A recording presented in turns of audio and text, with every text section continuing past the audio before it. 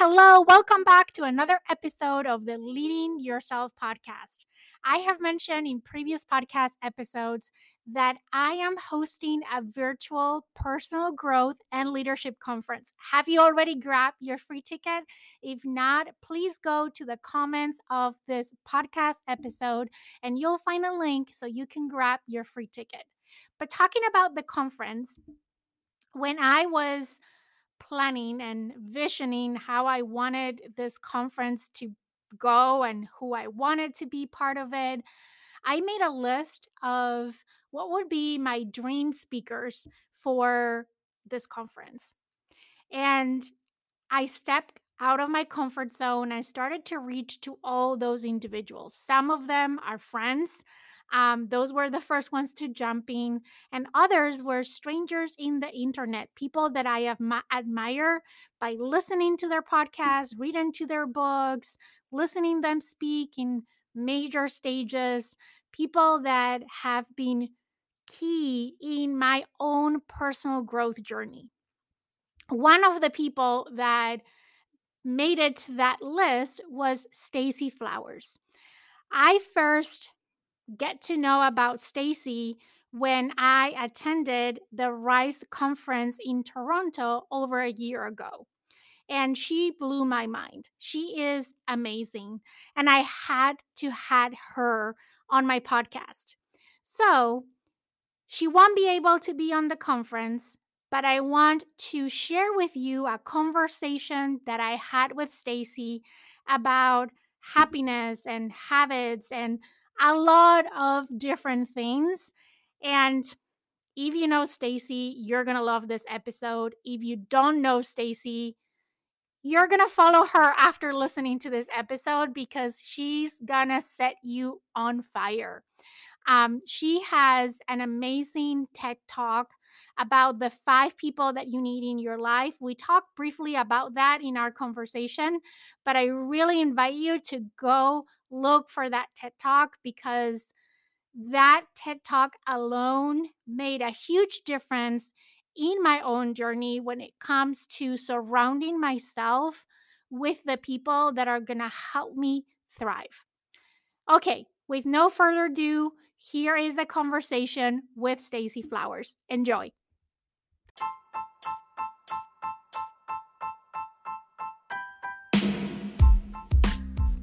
Welcome to the Leading Yourself podcast. This is your host, Carolina de Arriba. I'm an HR professional, health and fitness coach, wife, mom, and above all things, a goal-getter. In this podcast, we're going to be digging into all things leadership, professional and career development, habits, and relationships. This is a podcast for those who want to become the best version of themselves.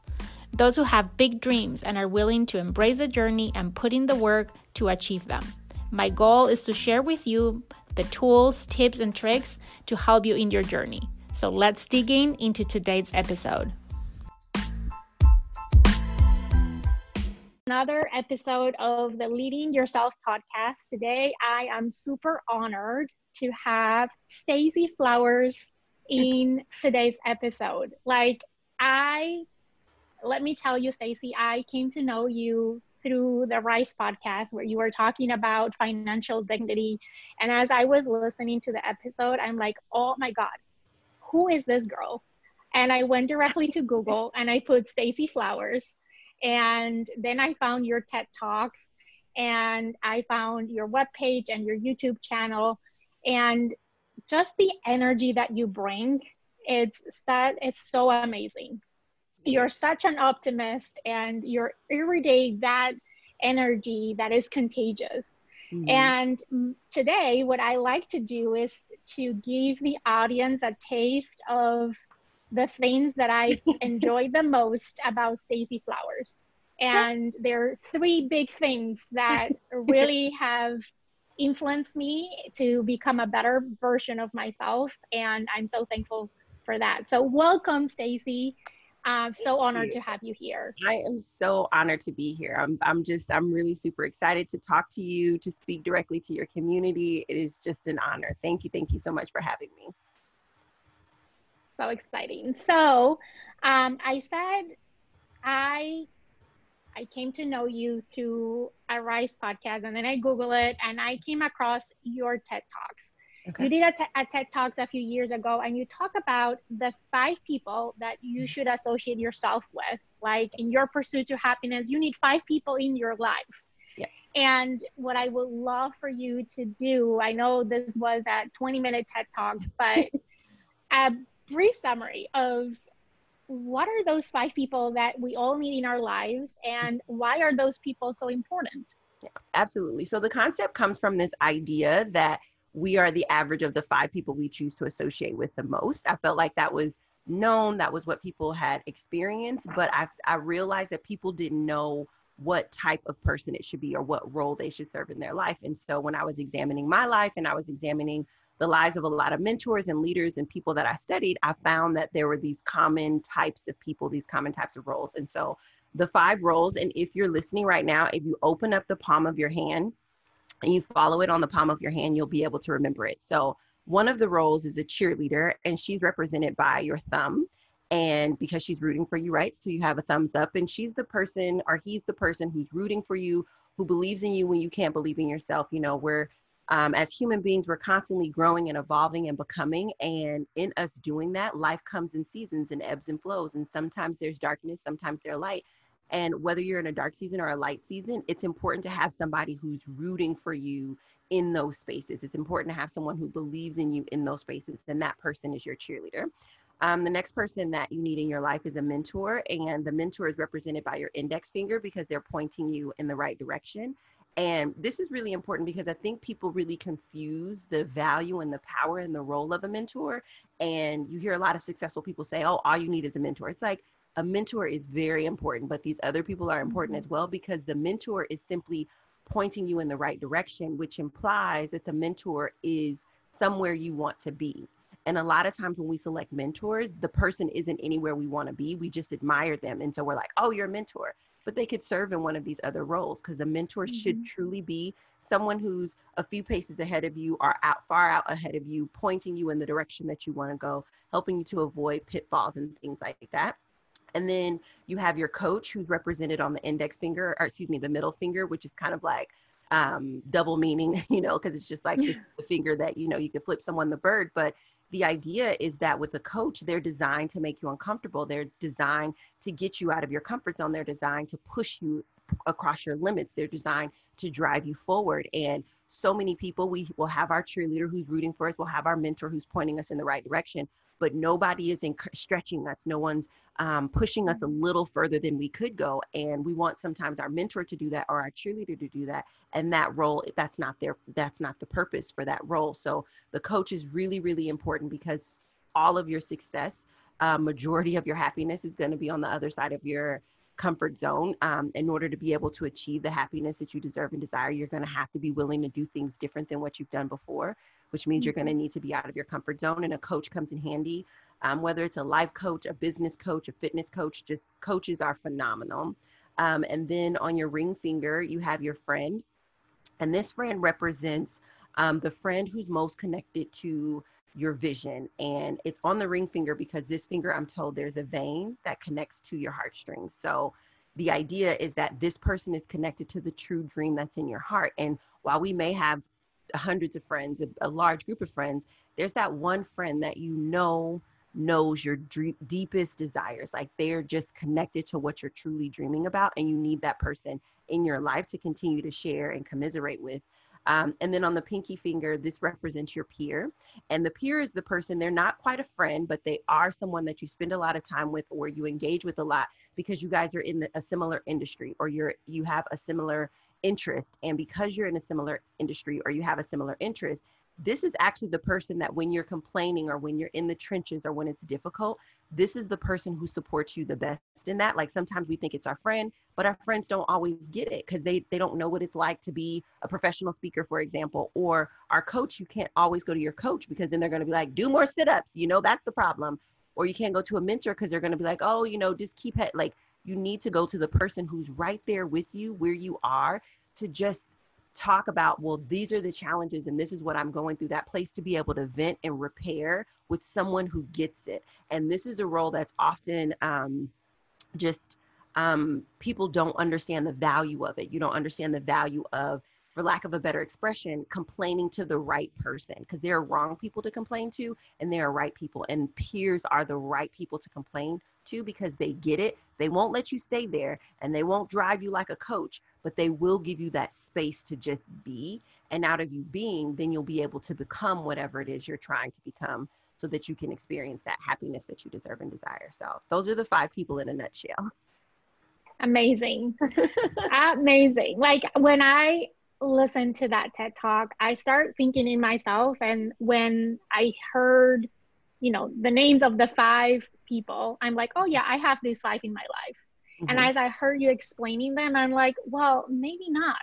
Maybe I was confusing the mentor with the coach and the peer with the friend, and they serve a completely different role. Yes. And do you think that sometimes the same person can play different roles? Yes, that's like the number one question that I get. And what I encourage people to do is to try not to have one person do multiple roles, because much like in our regular life, like we're already doing multiple roles, right? Like I'm a mom, I'm an entrepreneur, I'm a sister, I'm a daughter, I'm a friend. And then if on top of that, I'm serving 2 critical roles to one specific person, that puts a lot of pressure on me to have to always show up and be there for that person, which means that it's going to be a lot more challenging for me to actually be there in the moment when I need them. So what I encourage people to do is to make it 5 distinct people, so that way you truly are getting and you truly are drawing from a full well every time you need to go and get something from that person as it relates to their role. And one of the ways that I encourage people to do that is to think about evaluating these 5 roles every year or every 5 years. And when you sit down to evaluate it, asking yourself, okay, well, maybe this year my husband served as an incredible cheerleader, but now that the business is off the ground and so on and so forth, he's not necessarily doing the cheerleading role because he's moving just back into the husband role. And I have this other person this year who's going to move into that role.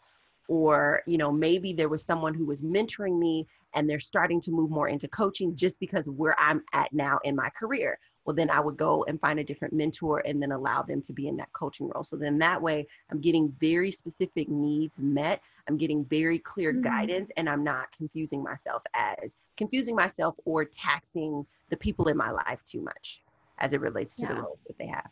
Incredible. Yeah, I feel that sometimes even if you have a big life event, it's a good opportunity to reassess those, because those people that were serving as great in their role, now that you're in a different place in your life, might not be the right person anymore to serve on that role. And maybe they can serve on a different role, or you need a completely different person to add to those 5.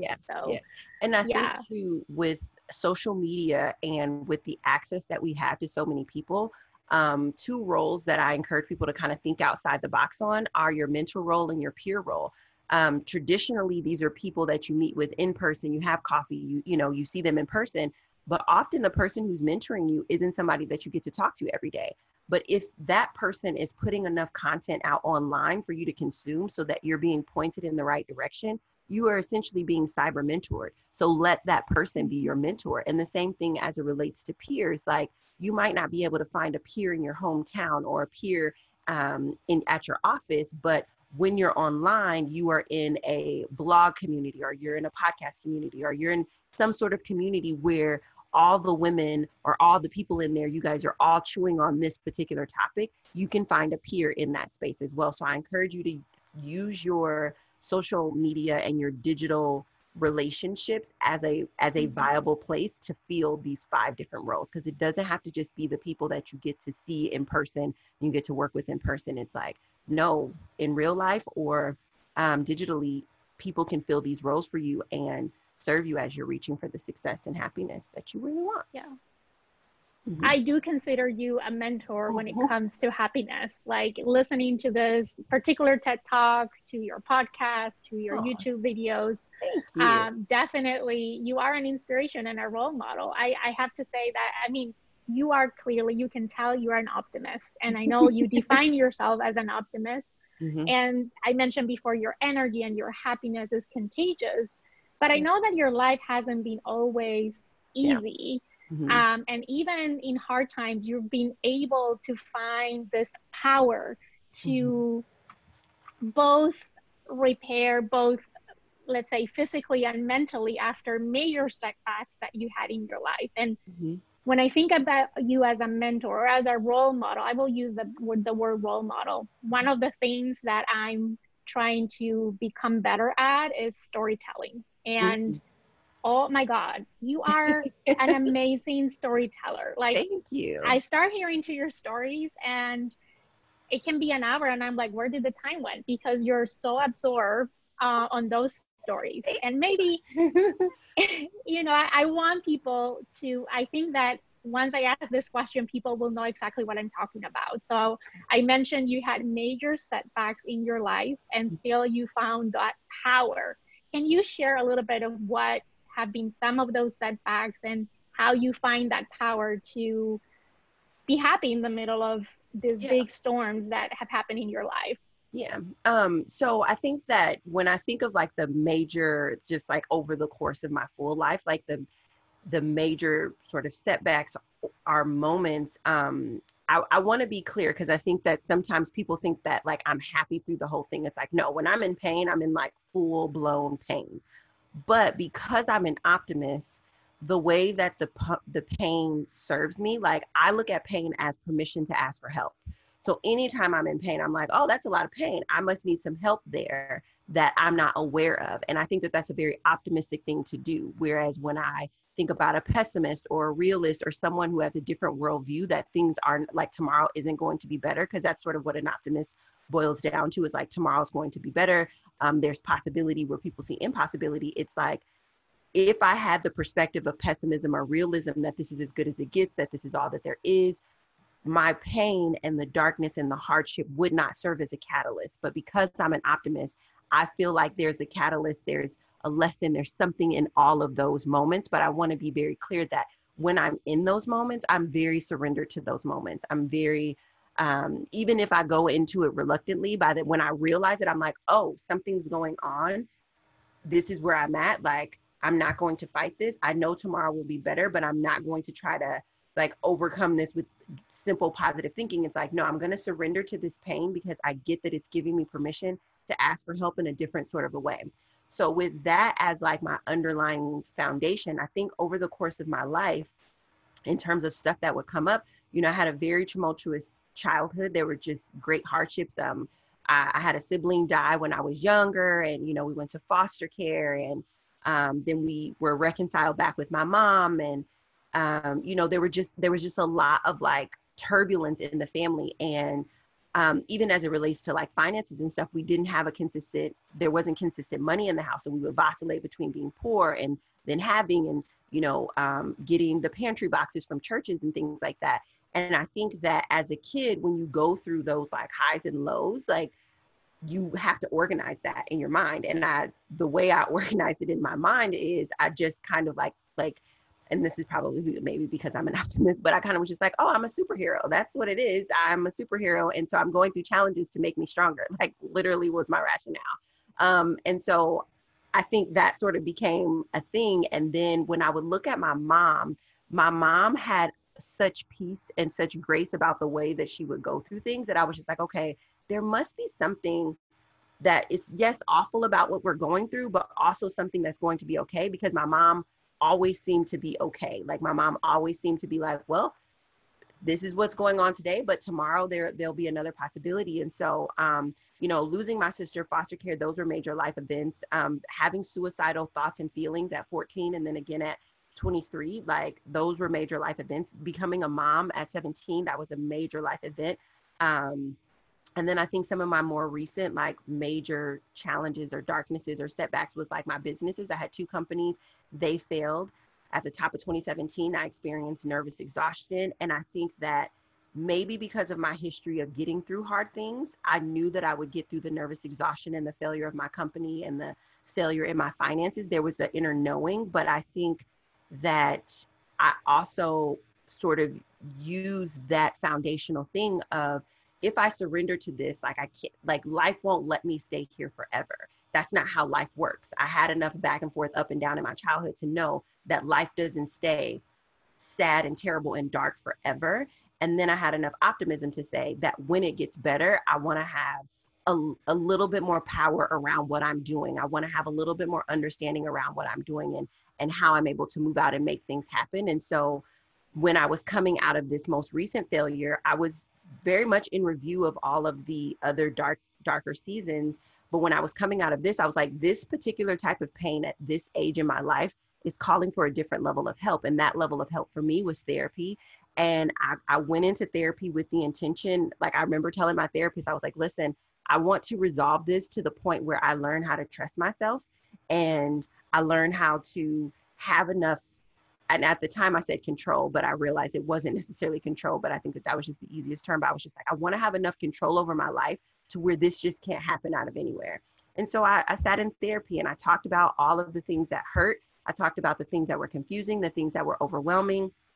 And as we started to do that, I slowly but surely started to put different pieces of my life back together. And I realized that like me wanting to control everything, me wanting to make everything perfect, me wanting to have everything look a certain way was causing me to leak what was true. And what was true is that I couldn't have control, but I could have power. I could have enough personal power to decide who were going to be the 5 people that I associated with, right? I could have enough power to look into obstacles that were coming up in my life and decide what I was going to do about them. I could have enough power to sit down and ask myself why I was doing what I was doing. I could shift my expectations. I could focus on results. I could look at the responsibility that I had for different aspects of my life. Like when I shifted my thoughts and my ideas from wanting to control everything to allowing myself to create more power in my life, things began to shift. And as those things began to shift, it's like, this is how I lifted myself out. And I think the optimism was sort of the power source. It's like, so long as you can believe that it's going to get better tomorrow or in the next minute, that's going to constantly be creating a stirring up, a fire that says, look for something different, look for something better, ask for that help that is needed in this particular moment. I hope that answers your question. I feel like I rambled there a bit, but.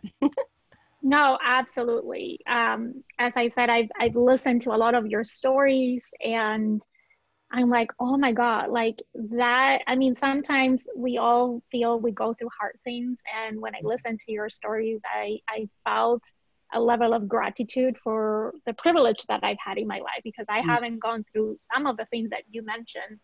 But the way that you manage them, right? I always say that it's not about the situation, it's about how we react to the situation that provokes that pain or that suffering or even failure, right? It's not about failure itself, it's about how we deal with failure that constitute the actual failure. Yes. And as long as you get back up and you keep trying, there is always there's always a better tomorrow ahead. Yes. And nothing is forever, right? And I think that's something that I heard a lot, especially now these days with COVID and with social unrest and with all these things. Yeah. And talking about all these things, I know that you, like me, also practice gratitude, and we do it in a slightly different way. I use a journal, I write it down. I know you do it slightly different. Can you share a little bit of what role does gratitude play in your life and how do you practice gratitude? Right. Gratitude is a significant role in my life. It's actually the way that I start every single day.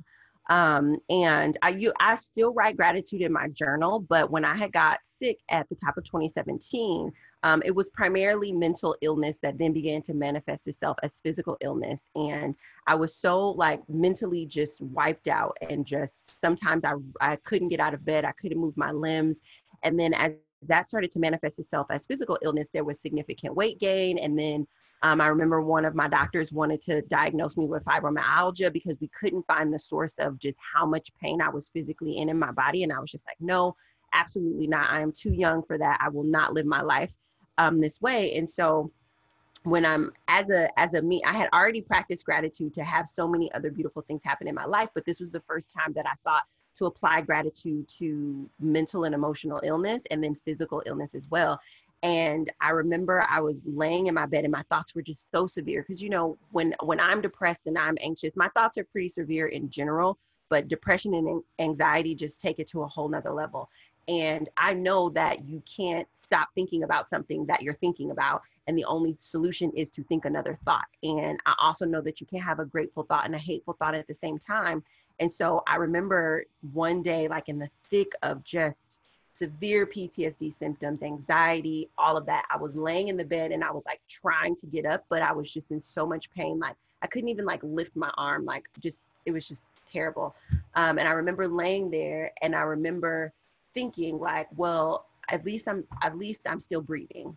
And then I was just like, oh, and there was like a little hint of like relaxation that happened when I thought that thought versus all of the other anxious depression sort of thoughts. And then I was just like, yeah, like I'm still breathing. And then I was just like, and I'm not laying on the floor, I'm laying on a bed. And so I'm thinking that thought. And the more I'm thinking these thoughts about what is and what I have, I'm relaxing a little bit. And I was thinking about my gratitude practice that I used to write, where I would write, I'm so happy and grateful for, finish the sentence. And so then I thought the thought like, I'm so happy and grateful, I'm still breathing. I'm so happy and grateful, I can see. I'm so happy. And I'm laying in the bed thinking these. And like something is kind of like overcoming me, just this idea that like, as I'm thinking this, these other awful thoughts are not there. So then I start to say it out loud because I know the power of like speaking things. So then I'm like, I'm so happy and grateful that I'm breathing. I'm so happy and grateful that I'm thinking. I'm so happy and grateful I can speak. I'm so happy and grateful for my voice. And I'm saying all that. And the more I'm saying it, I can feel the tension in my body like fading away. Like it's just, I'm getting more and more relaxed. And that was the first day that I sort of said it out loud while I was laying down. And then the next day I got up, I did the same thing until I could actually physically get up and like move, like move my body enough to like get up without pain. And then there was a hallway in my apartment. And I would walk from one end of my hallway to the other end of my hallway because I was super anxious and really afraid to go outside because of the PTSD. And I would just walk down the hallway and I'm like, I'm going to try to make it to my kitchen. I just like, I'm so happy and grateful I can walk. I'm so happy and grateful that I can breathe. I'm so happy and grateful I have legs. Like I would just go through my whole body saying it, because me saying it like energetically just shifted the amount of tension and pain that I had in my body. And so that walking up and down my hallway eventually turned into me being able to go outside. When I was finally able to go outside and not have a whole meltdown or a panic attack, I was like outside for like an hour to 2 hours. Just, I'm so happy and grateful. Like I'm outside. I'm so happy and grateful I have lungs. I'm so happy and grateful I have a liver. And it was just like, when you're so mentally sick in the way that I was, there's so many things that you can't do, right? I couldn't go to work. I couldn't fast forward any of the deep stuff that we were talking about in therapy. I barely could stay on the phone. I barely could stay awake. There was so much that I couldn't do. And the one thing that I knew that I could do to contribute to my mental and emotional and physical health and well-being was to express gratitude, and to express gratitude while moving my body. And I think that practice of me like using my own personal like wherewithal, my own personal power to say, listen, I may not be able to do what my therapist can do. I may not be able to go to work, but I can figure out what is working in my life and express some appreciation and gratitude around that, knowing that it's going to have a healing effect. Because again, with the doctors wanting me to take medication and wanting to give me, I think it's like cortisone shots or something like that to block the amount of pain that I was having in my body. The fact that that is where they were with what they thought would help me to alleviate the pain in my body, and me just speaking gratitude gave me that same level of relief. I was like, holy smokes. For the rest of my life, I will remember to be so happy and grateful out loud with words while moving my body, because it does work. Like there's something about hearing yourself say it. There's something about your brain catching the words and your ears processing it that gets down in there. Because had I not started that practice, I would be this very young woman dealing with this very serious condition that would cause me to be in pain for the rest of my life. And I just didn't want that. So my gratitude practice was built out of that. And now somewhere around like about 30 to 40 minutes, I'll do in the morning, first thing when I wake up. So sometime between like 4:30 and 6 o'clock, I'll just go outside and I'll walk and I'll just express gratitude for all that I have and all that's coming. And that was the thing too, that it sort of evolved to, is in the beginning, I had to be very clear about like, I have a liver, I have a back, I have, but it's progressed to me also calling things into my life that I want by expressing gratitude for them in advance. And that's been a really, really powerful thing as well. So. Yeah, Yeah, I love definitely gratitude. powerful. It's Yeah. amazing. The power of gratitude is that such a simple practice. It doesn't take a Yeah. lot of time, And and it's amazing. yeah, and people, I think because it's so simple, people don't want to believe that it works. But Mhm. hear me. If you want to take anything away from today's podcast, like take away a gratitude practice and just for 30 days, either write a few things that you're grateful for, or get up and go outside and walk and say a few statements of I'm so happy and grateful for, insert a few things. If you do that for 30 days, it will transform your life because, again, you can't have a grateful thought and a hateful thought at the same time. And some of us don't know that we're waking up with hateful thoughts, whether they're hateful thoughts about ourselves, hateful thoughts about other people, about the job that we have. We don't know that we're waking up with incredibly unuseful, I don't know that's a word, thoughts that are not Yeah. useful. We're waking up with thoughts that are not useful. And a grateful thought is a useful thought. It gives you a point of clarity. It gives you a sense of direction. It gives you a position, it positions your heart for appreciation. If you start your day with that, the chances of you having a day that feels out of control, the chances of you having a day that feels terrible, it's like scientifically, it's not something that can happen when you actually intend to change your state. This is the reason why Yeah. so many successful or happy people or great people or people who are at an iconic level talk about that practice, because it literally is that powerful, because our brains and our words and our thinking and our thoughts, they're everything. And if you decide what thoughts you're going to have every day by doing this practice, it will completely change your life. Yeah, Completely. absolutely. I can't agree more.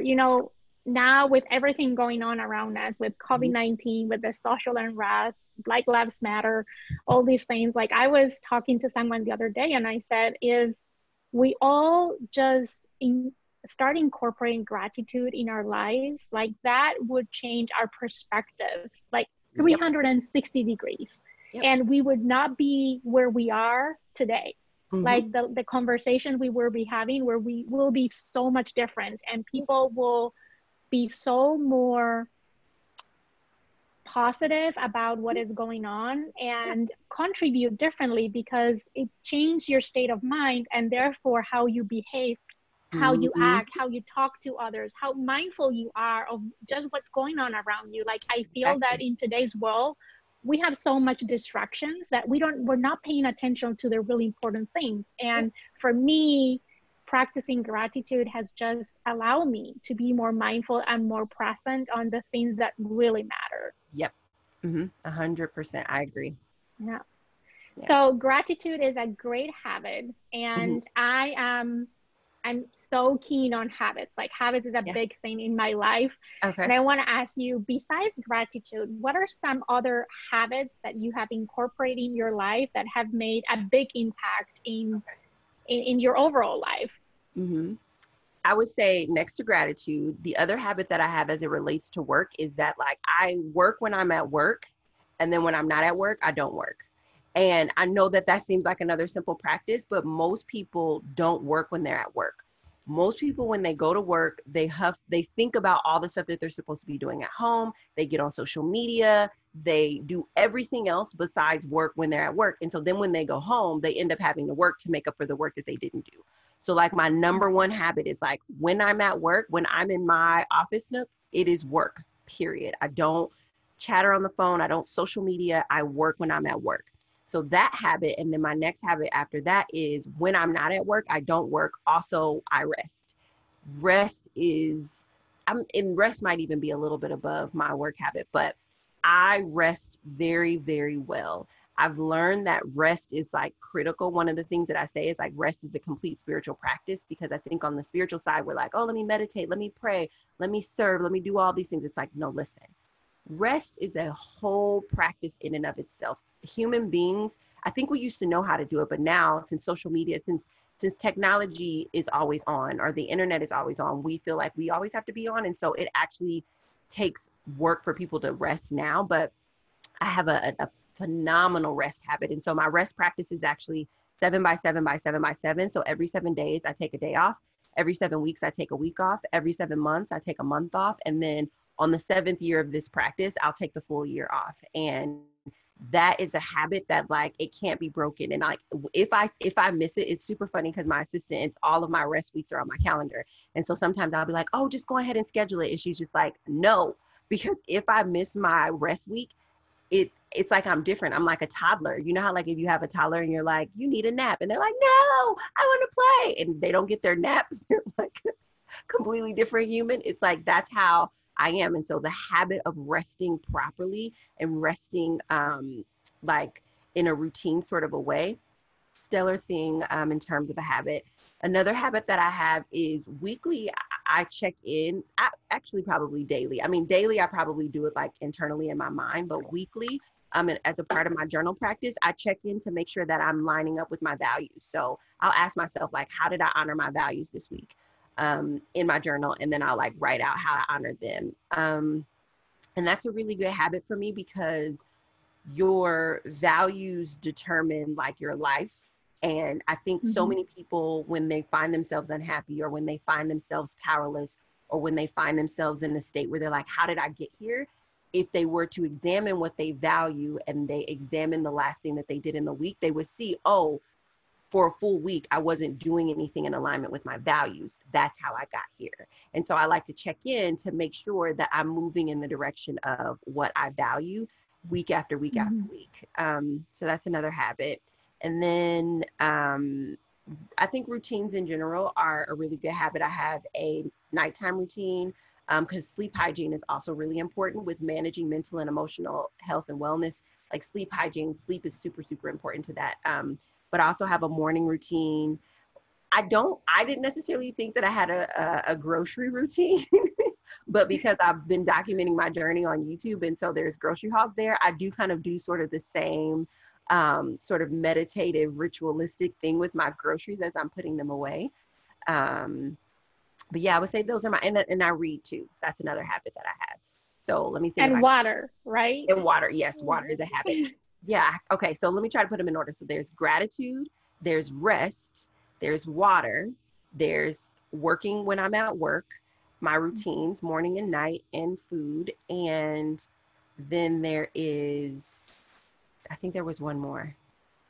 And aligning with my values. Those would probably be my top 6 or 7 habits. Yeah. And water is really important because so much of our body is water. Our brain runs best on water. I know we think it runs better on coffee or Red Bull or whatever, but our brains run best on water. When people are like, how are you so productive? I'm like, I drink a lot of water. If I know that I have to, like, I'm writing a book right now and I drink so much water before I even try to even type a single word because I need my brain to be like a well-oiled machine ready to go and give me some words. Wait a minute. I was going to ask you this because I mentioned that you are an amazing storyteller. And I'm like, you would be a great writer because you are so engaging with your stories. And you just said you're writing a book. So tell me a little bit about this book.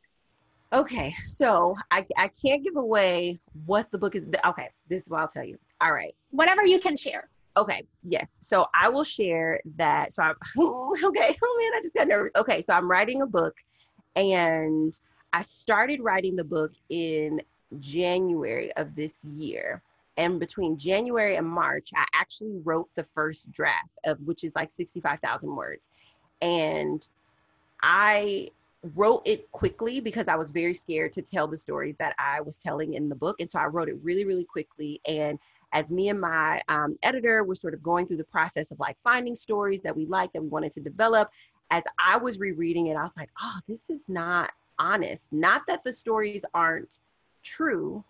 I just didn't tell the honest version of them, if that makes sense. So it was like I was still very much hiding myself in the story versus when I'm on the stage, I'm like, here it is, here's my story. But I found that when I was writing, I was so much more fearful. So it wasn't an honest version of the book. And so I was talking to a group of my friends and I was just like, I don't know if I can edit this book. This book isn't honest. I was like, it's true, but it's not honest. And we were having a conversation. I broke down in tears and I was just like, I'm just going to delete it and I'm just going to start over. So I deleted all of the words and just recently started all over. And it is a much better book already because I am brutally honest in it. so far. I hope to stay hope to stay that way. And I'm telling the stories that need to be told. So kind of like how you asked the question, it's just like, you know, I talk a lot about happiness and optimism and things like that, but there were a lot of really hard things that I've experienced and lived. And how did that convert into this being who I am today? So telling the stories of that it's really, really quite challenging. Writing is a whole other, it is a completely different process than speaking. It's still storytelling, but with speaking, I'm in front of you and you can see me and I can shift the energy in the room and I can raise my eyebrow to add tension, and I can speed up my words to add excitement. But in writing, you have to put it all on the page. And so it calls from you from something in a different place to get to put all of that energy that you see in person on the page, so that a reader who's not watching you can still feel it. And so I'm learning how to do that now. I'm learning how to write at that level. And it was really interesting because when I was talking to my friends, I'm like, I'm not a writer, I'm a speaker. I'm not, I mean, they were like, no, you're a writer, like you journal all the time. And I was just like, yeah, but that's journaling. And she's just like, yeah, that's writing. And I'm like, is that writing? And she's just like, yeah. And to your point about like, you know, being such a good storyteller, I think I'm in a very like fortunate position in that so many publishers want to publish the story that I'm writing. I think when the first publisher reached out to me, I was like, oh my gosh, like, is that a thing? Do publishers just reach out to you? And then when I got the second and the third offer, I was like, holy smokes, you guys, I haven't written anything yet. And so when the fourth publisher was just like, hey, you know, I've seen you speak, I hear you tell this story, like I want to be the person that publishes. I'm like, what in the world is going on? So that adds a lot of tension and stress, right? Because now you need to deliver. Yes. So it's like, you know how they say like good stress versus bad stress. So it's showing up as like, I like, so since 4 publishers have said, hey, this has to get out, I have turned that into, there are 4 people who are 4 company publishing houses that are industry experts about what people need to read. And they have said, based off listening to you, that they need to read whatever it is that you want to share. Like, so in the moments when you don't feel confident, or in the moments when you don't feel like your story is enough, or in the moments when you're a little bit afraid to be this honest, remember that there are 4 people who are industry experts who are evaluating you, who've already said you have what it takes. So don't go into imposter syndrome thinking that you don't have what it takes. Don't go into, well, what if nobody buys the book? Don't go into that, because you already have like not a guarantee, but like these are like my confidence backers. So like anytime my confidence wanes, I'm like, no, these people are industry experts. They don't do this. This is not a common practice. If they're doing it, they know something that you don't know. So your job is just to put on paper what they already know. So just get it out. And so I'm viewing it more as like an invitation to let this other part of me, this other voice that I have, express itself. And there is some pressure, but more so than not, it's just like having a group of people believe in you and like sort of cheer you on from the sidelines while you're doing something very, very challenging. Because even to delete what I wrote to begin to write at this level, I'm like, holy smokes, what is this process that I'm going through? But it's a good thing. And I was talking to my friends the other day. I was like, you know, writers, the writers that I love, like their only job is to write. That's like their only job. Like, but I'm also a speaker and a storyteller through speaking. And, you know, I do some storytelling through influencing. And so to really cultivate a writing voice, it's been a very interesting process, and I'm enjoying it, even though it's hard. And I'm trying to surrender to what it's going to bring out of me, because I am a storyteller and I love books. And I think that it's just an honor to be able to put my stories in a book so that someone can hold my story in their hand and get that inspiration and stuff that you say that you get from hearing me on the stage. So. Yeah. I can't wait to read to this book. And if there's an audio version, like yes. I'm getting that audiobook.